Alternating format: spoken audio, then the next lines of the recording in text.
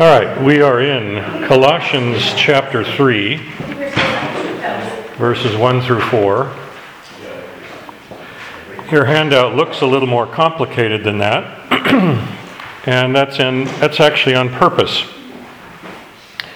Because to truly, let's just say, dig into the vast nature of these particular few verses, you have to see them in context.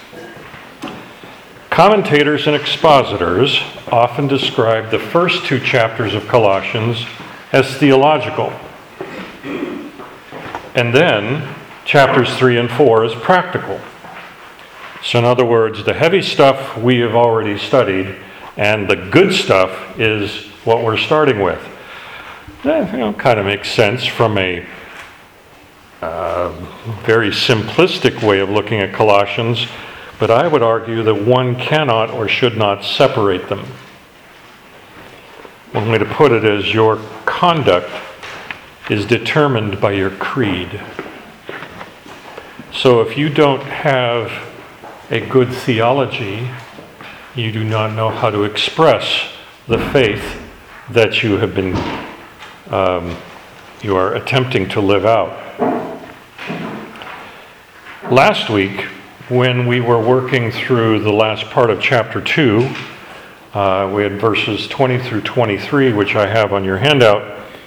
I asked the question at the end of verse 23, where it says, "They have indeed the appearance of wisdom in promoting self-made religion and asceticism and severity of the body, but they have no value in stopping the indulgence of the flesh."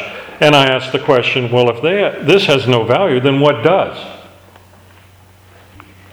And the text answers it in chapter 3, verses 1 through 4. And as I mentioned last week, the chapter breaks are not inspired. They were added. The verse references are not inspired. They were added. They were added as a help for the laity to find things in the Scripture. Because if you remember, historically, there was a lot of illiteracy, and the only ones who were literate were the priests. Or the Mass was done in Latin. And so you would have no idea what they were even talking about. As the Scriptures began to become more available, then people were trying to learn, and they would refer to something and say, well, where is that? And they'd be, if they had a Bible, they'd be flipping through it, trying to find it. That's why these were added. So always, when you're studying Scripture, beware that you do not pull it out of its context. Because if you do, you run the risk of misunderstanding of what's going on. And by the way, if we're meeting here next week, right? Yes. Same room? Yes. Same time. But they'll raise the temperature a little bit because I'm the only one who's moving around right now, and the rest of you are turning into ice cubes, I can tell. I'm not sure how it works in here, but I don't know either, but we'll figure it out. I know there's a thermostat, but it's locked. It's locked. Yes. Anyway, so yeah, they have ice cubes hanging from down from above in the mornings. Anyway, so you look at the big picture, which is what I've tried to do in this handout. And the chart that you see there pulls from chapter 2, verses 11 through 13, chapter 2, verses 20 through 23, and our text today. And you can see what Paul has done. He talks about the crucifixion of Christ, that he was buried, that he was resurrected, and that he ascended. But we have died, we were buried, we have been raised, all with Christ. And then in the present, Jesus lives at God's right hand, which you will see in verse 1 of chapter 3. But then our lives in verse 3 of chapter 3 are hidden with Christ, who is our life. And then in the end, Christ will appear in glory, and we will be revealed with Christ in glory, because he says when your life appears, is revealed. This is a fascinating overview of this entire passage. And most people skip the big picture and they focus in on 2 or 3 words in verses 1 through 4. But you'll notice I ask a question under the chart. So, what does this have to do with me? I'm just fine without all this theological gobbledygook. And how often do we hear that? You're being really theological here. I mean, you're making my brain hurt. As I said, your conduct is determined by your creed. And if you don't know what you believe, then how do you know how to act? Seriously. How do you live out something you have not thought through? Well, C.S. Lewis, in his Weight of Glory address, said, "It would seem that our Lord finds our desires not too strong, but too weak. We are half-hearted creatures, fooling about with drink and sex and ambition, when infinite joy is offered to us. We're like an arrogant child who wants to go on making mud pies in a slum because he cannot imagine what is meant by the offer of a holiday at sea. We are far too easily pleased." In a sense, what we have here is the foundation of how and why we live today, because it's based on the past, present, and future work of Christ. It's a reorientation.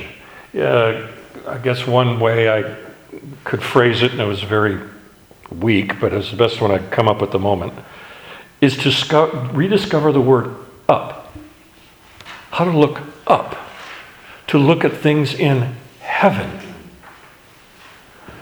And so I said, well, what are some metaphors or expressions of that? Growing up in high school in Hawaii, there are times where you go out into the sea and the ocean and you end up with, the waves can be a little powerful. Extremely powerful. To the point that you can drown in 2 feet of water, like I almost did. Because I had ridden a wave all the way up to the beach, and I was like, yes! And my friends are looking at me on the beach, and they pointed behind me. Because behind me was coming an 8-foot wave, and I didn't see it. And it hit me, knocked me flat on my face, and I couldn't get up.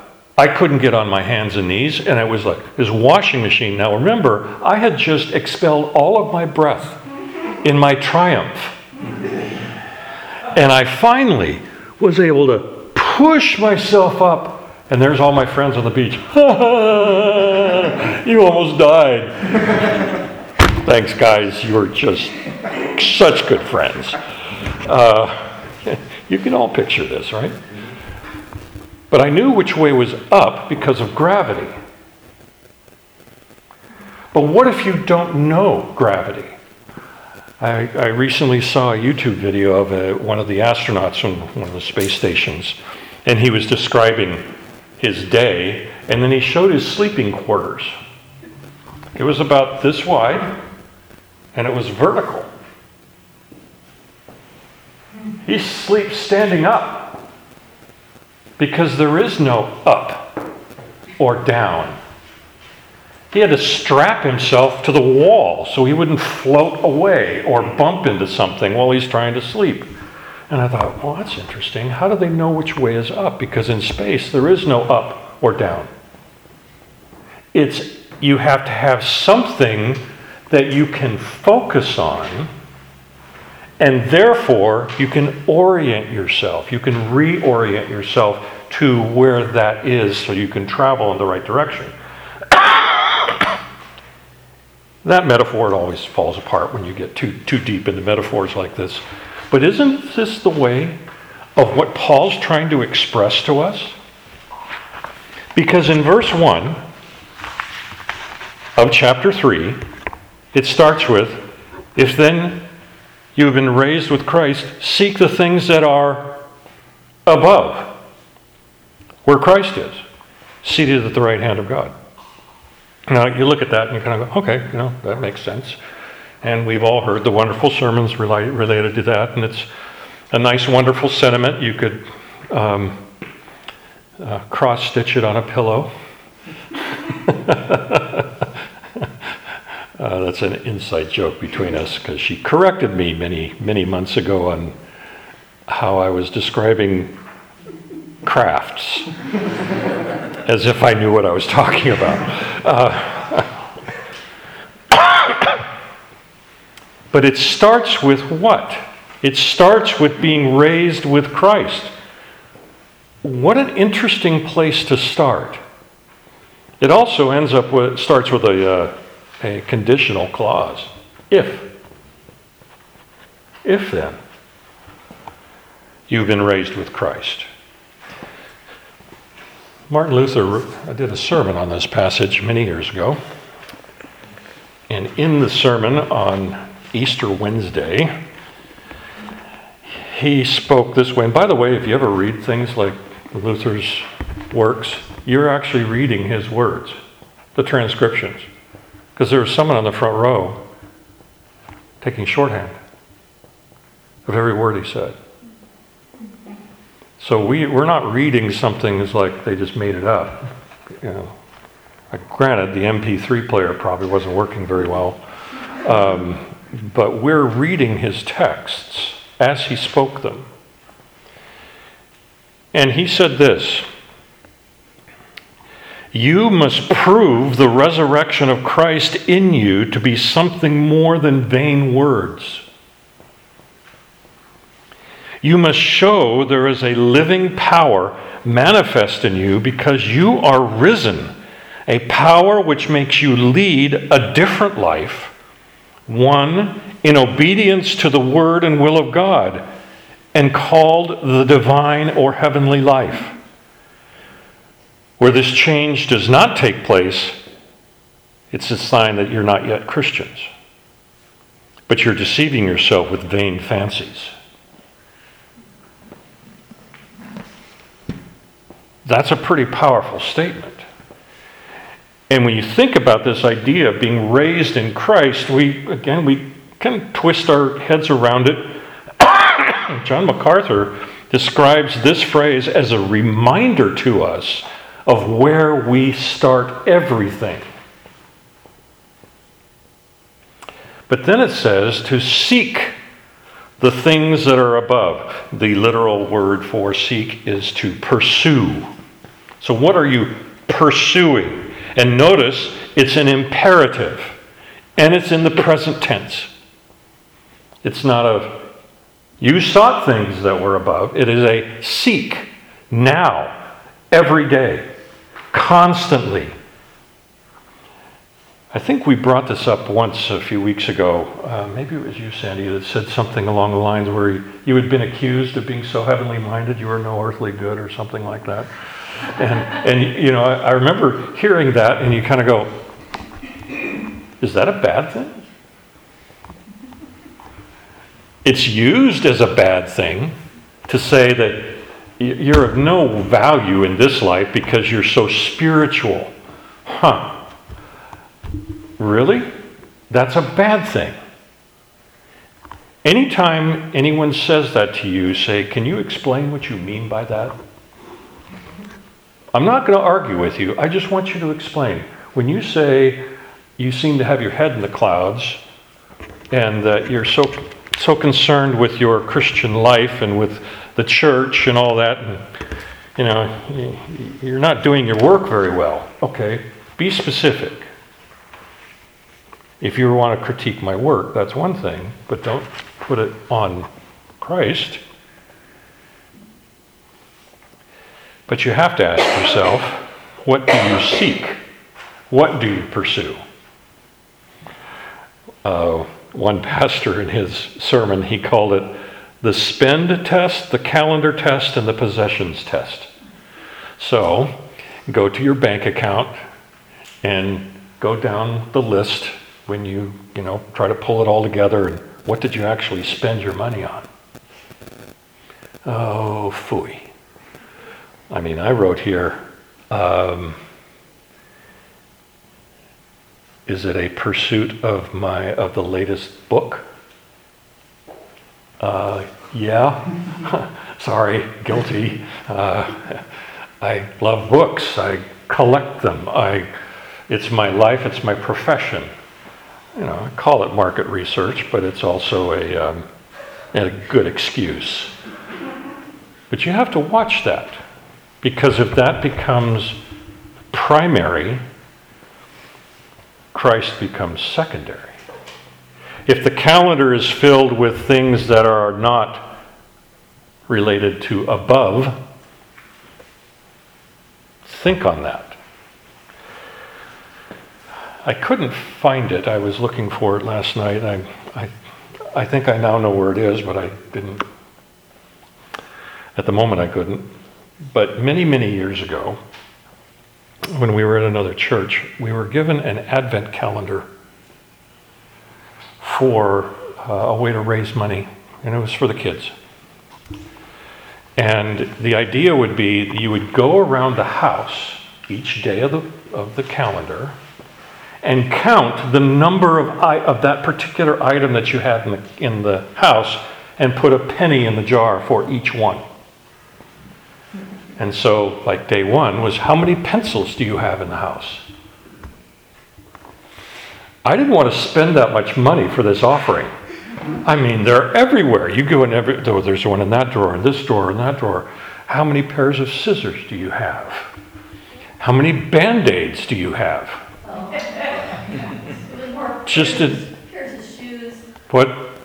Pairs of shoes. Yeah, it was a wonderful way of looking at what you possess. Then they asked books, and they were only. There's how many? It was a penny for every book we had in the house. I went, we can't afford this. Oh my goodness! I was looking like $25. It was just unreal, but it was jarring because they were trying to make and teach the kids, ended up teaching the adults, how blessed we are. Because you go into other countries, you go to other parts of the world, a pencil? Please, do you have a little nub of something that I can use to write on? And by the way, do you have any paper I can write it on? That's one way to think about this concept here. When you seek the things that are above, but at the same time you then count your blessings and say, thank you, Lord, for the provision that you've given to me. This is extraordinary, because Christ becomes part of that conversation.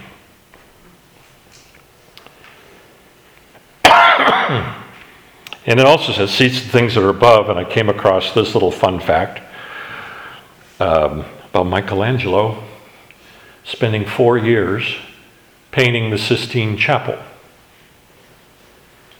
All right, you kind of tend to forget that he didn't have a big brush and went, and it was all done. It was painstakingly done. Brush stroke by brush stroke for 4 straight years. But what did he have to do for 4 years? He had to look up. They said they built a scaffold that he laid down on right in front of his nose so he could actually be painting. But the comment that was made is that apparently after he was done, he had a very hard time walking up to any canvas and painting it straight, because he was so used to doing it up. It had become part of his life. His daily life was looking up as part of his work. Interesting. And then it says here, seek the things that are above, where Christ is. Not where Christ was, Not where Christ is going to be, but where Christ is. Seated at the right hand of God. That's from Psalm 110, by the way, where it talks about the position. Philippians 3:20 says, our citizenship is in heaven. Ephesians 2:6, which was part of our corporate reading this morning. So as we're reading, I'm going, I can't believe it. It happened again. The verse I'm going to use in the class is a verse we're reading together as a congregation. The phrase is, he raised us up with him and seated us with him in the heavenly places in Christ Jesus.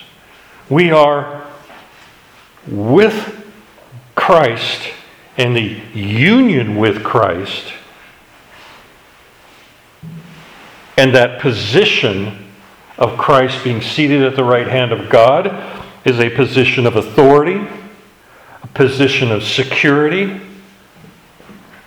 We are with him in that position. Then a story came across a Scottish preacher named John McNeill told about an eagle that had been captured when it was quite young, just a little fledgling little chick, I guess is what you'd call it. And the farmer who snared the bird put a restraint on it so it couldn't fly.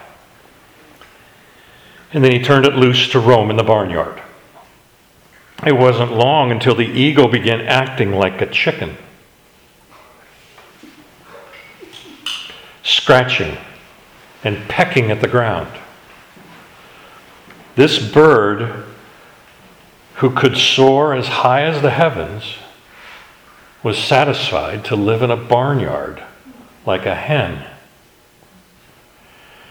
And one day the farmer was visited by a shepherd who came down from the mountains where the eagles lived, and he saw this eagle in the barnyard. He said to the farmer, oh, it's a shame you keep that bird hobbled here in your barnyard. Why don't you just let it go? The farmer said, that's a good idea. So he cut off the restraints. But the eagle continued to wander around, scratching and pecking at the ground, satisfied. So the shepherd realized what was happening, picked it up, took it out into the field, and set it on a very high stone wall, as high as he could reach. And for the first time, the eagle saw the expanse of the blue sky and the glowing sun, spread its wings, flapped them, and took off in a spiral flight, acting like an eagle again. And as the writer put it this way, perhaps you have let yourself become comfortable in the barnyard of the world, refusing to claim your lofty position at the right hand of Christ. Seek the things that are above, and you'll soon be longing to rise above the mundane things of the world. It's not too late to soar.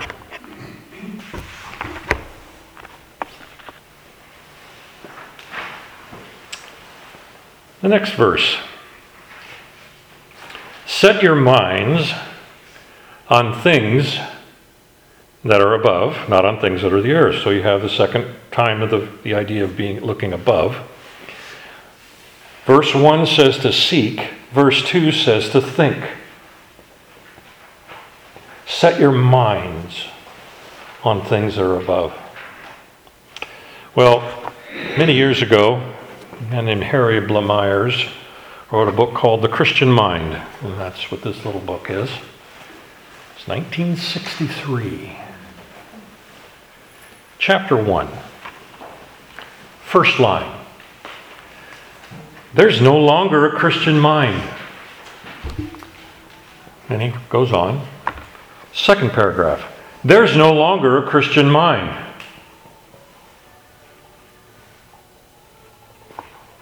The modern Christian has succumbed to secularization. He accepts religion, like its morality, its worship, its spiritual culture, but he rejects the view of the religious life that sets all earthly issues within the context of the eternal. The view which relates all human problems, social, political, cultural, to the doctrinal foundations of the Christian faith. The view that sees all things here below in terms of God's supremacy and earth's transitoriness, or in terms of heaven and hell. It was 60 years ago. And you want to go, Harry, could you have written that today? Yeah. We let the world define our thinking. We let the world define how we approach cultural issues. We let the culture determine our ethics.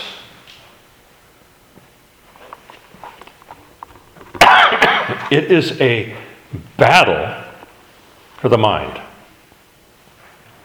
And notice again, it's a imperative. Set your minds. And it's present tense. So it's something you must choose to do, you must do it, and you must do it constantly. As I wrote here, we are in a battle for the mind. We have an eyeball economy vying for our attention. It's unending, it's unyielding, and it's a clawing attack. Hesitate or glance, and you're hooked.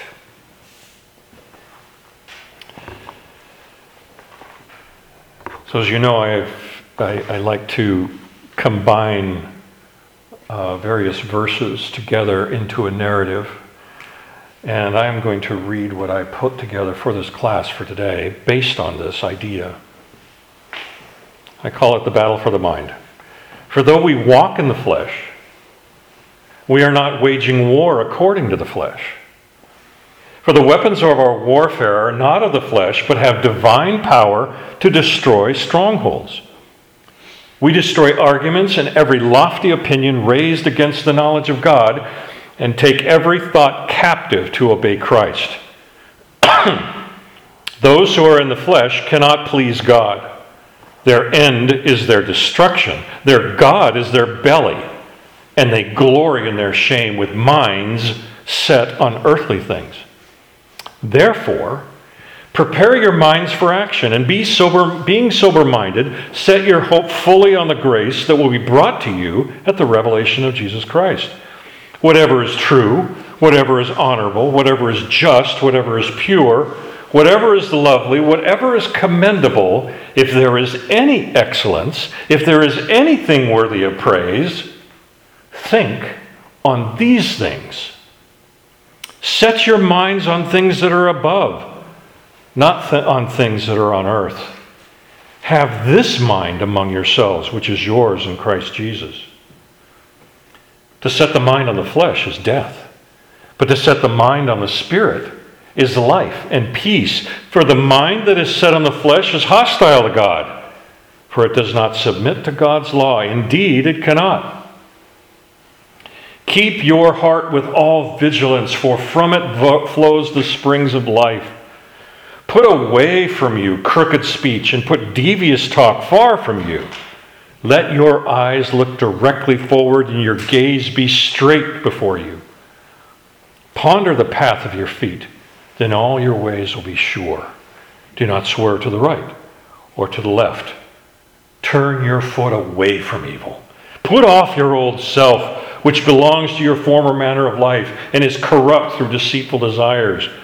And be renewed by the spirit of your minds, and put on the new self, created after the likeness of God in true righteousness and holiness. Do not be conformed to this world, but be transformed by the renewal of your mind, that by testing you may discern what is the will of God, what is good and acceptable and perfect. If anyone loves the world, the love of the Father is not in him. For all that is in the world, the desires of the flesh and the desires of the eyes and the pride of Life is not from the Father, but is from the world. For those who live according to the flesh set their minds on the things of the flesh. But those who live according to the Spirit set their minds on the things of the Spirit. The book of the law shall not depart from your mouth, but you shall meditate on it day and night, so that you may be careful to do according to all that's written in it. For then you will make your way prosperous, and you will have good success. And you will love the Lord your God with all your heart, and with all your soul, and with all your mind, and with all your strength. And the peace of God, which passes all understanding, will guard your hearts and your minds in Christ Jesus. God said, I, the Lord, search the heart and test the mind, to give everyone according to his way, according to the fruit of his deeds. I will put my law into their minds and write them on their hearts. I will be their God, and they will be my people. This is a copy of that. Want everyone have one? Yes, everyone, please. This is collected from 2 Corinthians, Romans, Philippians, 1 Peter, Colossians, Proverbs, Ephesians, 1 John, Joshua, Mark, and Jeremiah. You see how the Word of God speaks so clearly? If you have any notion that the Scripture gives you lax or gives you latitude, it does not. It is really clear. He's saying, be careful. Set your minds on things that are above. Don't forget 2 Timothy chapter 4, verse 10, where Paul wrote, Demas is in love with the present world and has deserted me.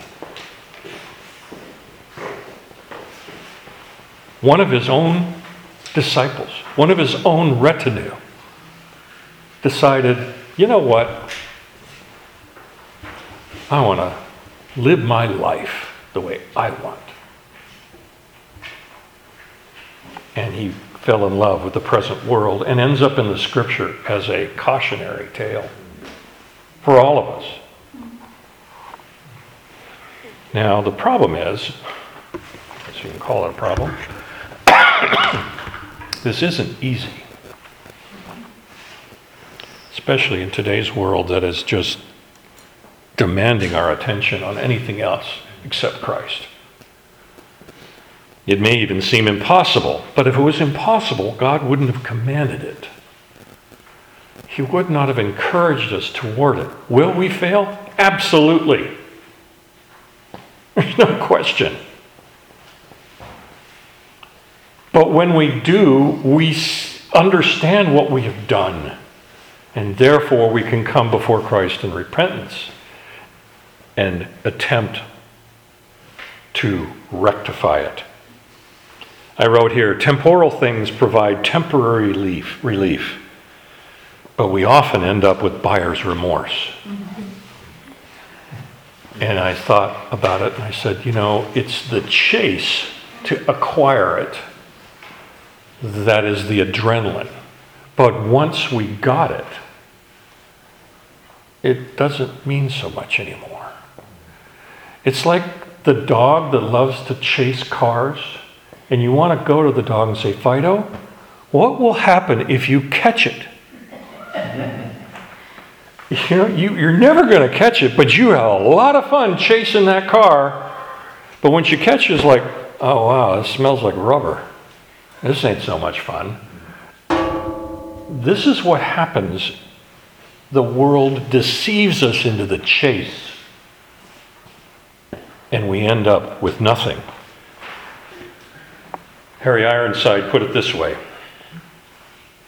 it is of all importance that we realize we do not stand before God on the ground of responsibility. The responsible man fails utterly to keep his obligations. There is nothing for him, therefore, but condemnation. But our Lord Jesus Christ has borne that condemnation. He voluntarily, in infinite grace, took the place of the sinner and bore his judgment on the cross. Now, in resurrection, that's verse 1. And now in resurrection, if we have seen, all who believe are not only given a perfect representation by him before the throne of God, but we are in him in virtue of being partakers of his life. It's when the soul enters into this experientially, realizing that the death of Christ, which faith has given him part, has severed the link that bound him to the world and all its purposes, and freed him from the necessity to be subject to the sin of the flesh, and is now free to glorify God as he walks in the newness of life.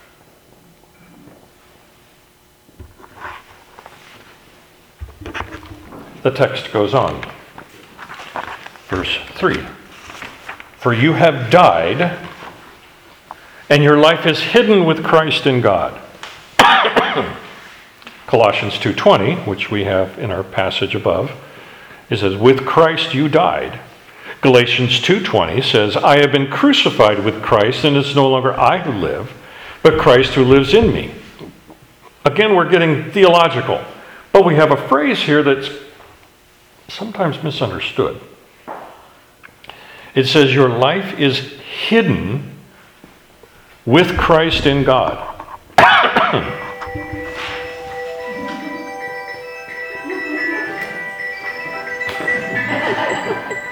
That's an unusual ringtone. I was, just as a little side note, there was once I had an electrician in my office. I was working on the air conditioning unit, and suddenly I hear this bloody, bloody, blah, blah, blah. Bloody, bloody, blah, blah, blah. Bloody, bloody, hello? And okay, I'll take care of it.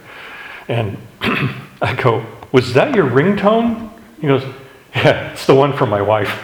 And I said, does she know that? He goes, oh no. No. I went, wow, you are really a risk taker. Holy smoke. Anyway, so that's a side note. So here's a question. And now that you've had all of 60 seconds to think about it, what does Paul mean by this? For you have died. Okay, we understand that. It's the idea of dying to sin and being resurrected. But he says your life is hidden with Christ in God. What does that mean? Anybody would dare to take a stab at this? Well, it reminds me of what Christ said that he's in God and the disciples are in him. And so there's like that double layer of protection from the world. Very good. Very good. I think that's what's being meant here. Because one expositor said when he first saw this, he thought of Superman. So, he had all these powers, but he hid them under his cloak. And then he went into a telephone booth. We realized the other day, we could tell our grandson about telephone booths, and he would go, what are you talking about? You tried to cram 17 people in a glass room the size of a person? I don't understand. Anyway, the problem with that is that metaphor is Gnostic.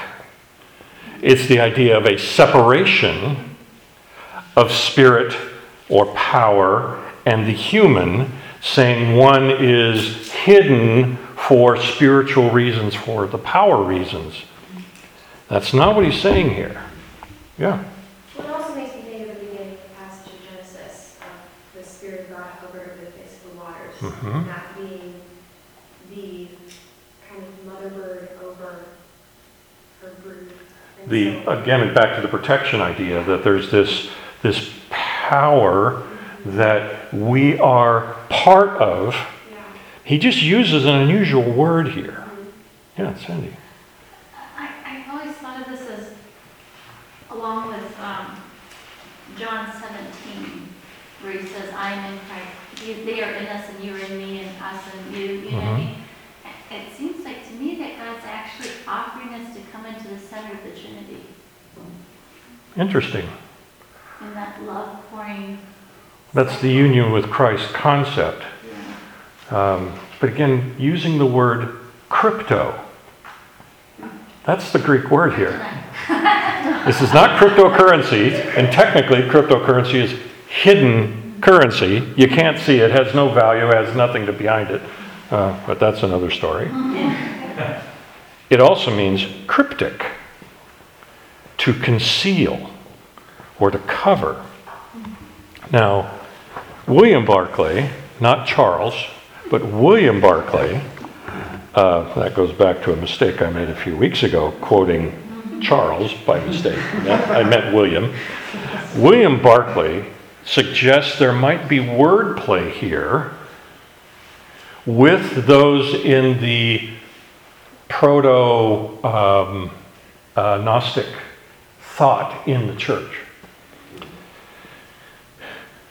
Crypto, the Greek word that I mentioned, they would recognize this. False teachers called their book so-called wisdom apokryphoi, or with hidden. The books that were hidden from all except those who were initiated. So it was their special stuff. But the word Paul uses here says that our lives are hidden with Christ hidden in God, and part of the verb apokryptein, which is the adjective apokryphos. One word would suggest the other, as if Paul is saying, for the rest of us who didn't understand a single word William Barclay just said, for you, the treasures of wisdom are hidden in your secret books. For us, Christ is the treasury of wisdom, and we are hidden in Him. It's a contrast to those who are saying, we have special knowledge. Remember, they're saying, we worship angels. We have these special visions, and the initiated get that, but the rest of you don't. And we're saying, no, this is in Christ. It's hidden in Christ, with Christ, in God. Another writer put it this way: our life is hid from the world which cannot understand it and understand us. It's hid from the devil who cannot steal it. It's hid often from our own consciousness. And when we think it's gone and we mourn our lack of feeling, we find that Christ is still there, waiting until the eclipse is over to reveal Himself in unchanging love. The security of our life is not in our experience, but it is in Him. And I read that and I went, oh, how many times does it feel that Christ is not there? That the prayer life is empty and void. There's no feeling. And there are certain preachers and teachers that say, and they try to whip you into an emotional frenzy, and then the emotion drains away and you're left with nothing. And A.B. Simpson called it the eclipse. And Christ is just waiting until the eclipse is over, and He's still there. He never left you. He's waiting for you to see His light. And we have let the world hide that light from us. Verse 4. When, not if. He's used the word if before in this passage. This is a when word. When Christ, who is your life, appears, then you also will appear with Him in glory. What a promise. Oh my goodness sake. I mean, look at this passage. If you have been raised with Christ, seek the things that are above, where Christ is seated at the right hand of God. Set your minds on things that are above, not on things that are on the earth. For you've died and your life is hidden with Christ in God. When Christ, who is your life, appears, you also will appear in glory. It's like this. Boom. At the end, we focus on this idea of, getting the mind right and focusing on all this. And Paul came to the conclusion of there's a huge measure of hope and a promise here that there is going to be glory in the end. Excuse me. And it says here, when Christ, who is your life. Well, apart from Christ, we have no life. And as our chart showed earlier, our union with him is this hope of glory. That's in chapter 1 of Colossians, verse 27. It says, to them God chose to make known how great among the Gentiles are the riches of glory in this mystery, which is Christ in you, the hope of glory. He's referring back to something he had just written, and we miss it.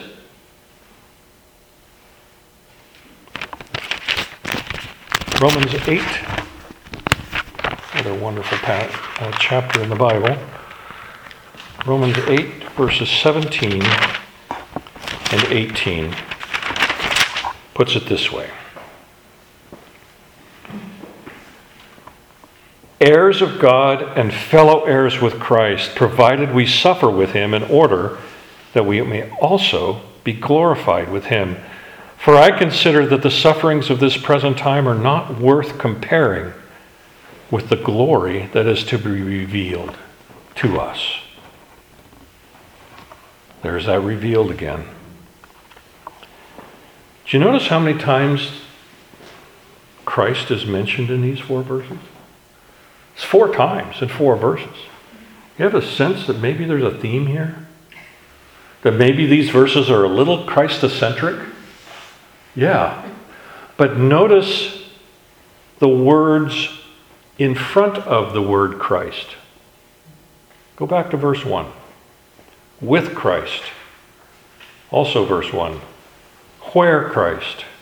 Verse 3. With Christ. Verse 4. When Christ. Also verse 4. With him. Meaning Christ. The union that we have with Christ, the fullness of Christ, the all-sufficiency of Christ is laid out in magnificent glory here. Let's pray. Lord, thank you for our time together, for the opportunity to explore 4 short verses that have extraordinary impact and import. The theology behind it, the idea of Christ's death, resurrection, ascension, and yet we are one with you. Only by your grace for what you have done, the work you have done for us in the past, in the present, and the future. We praise you and thank you. In Jesus' name, amen.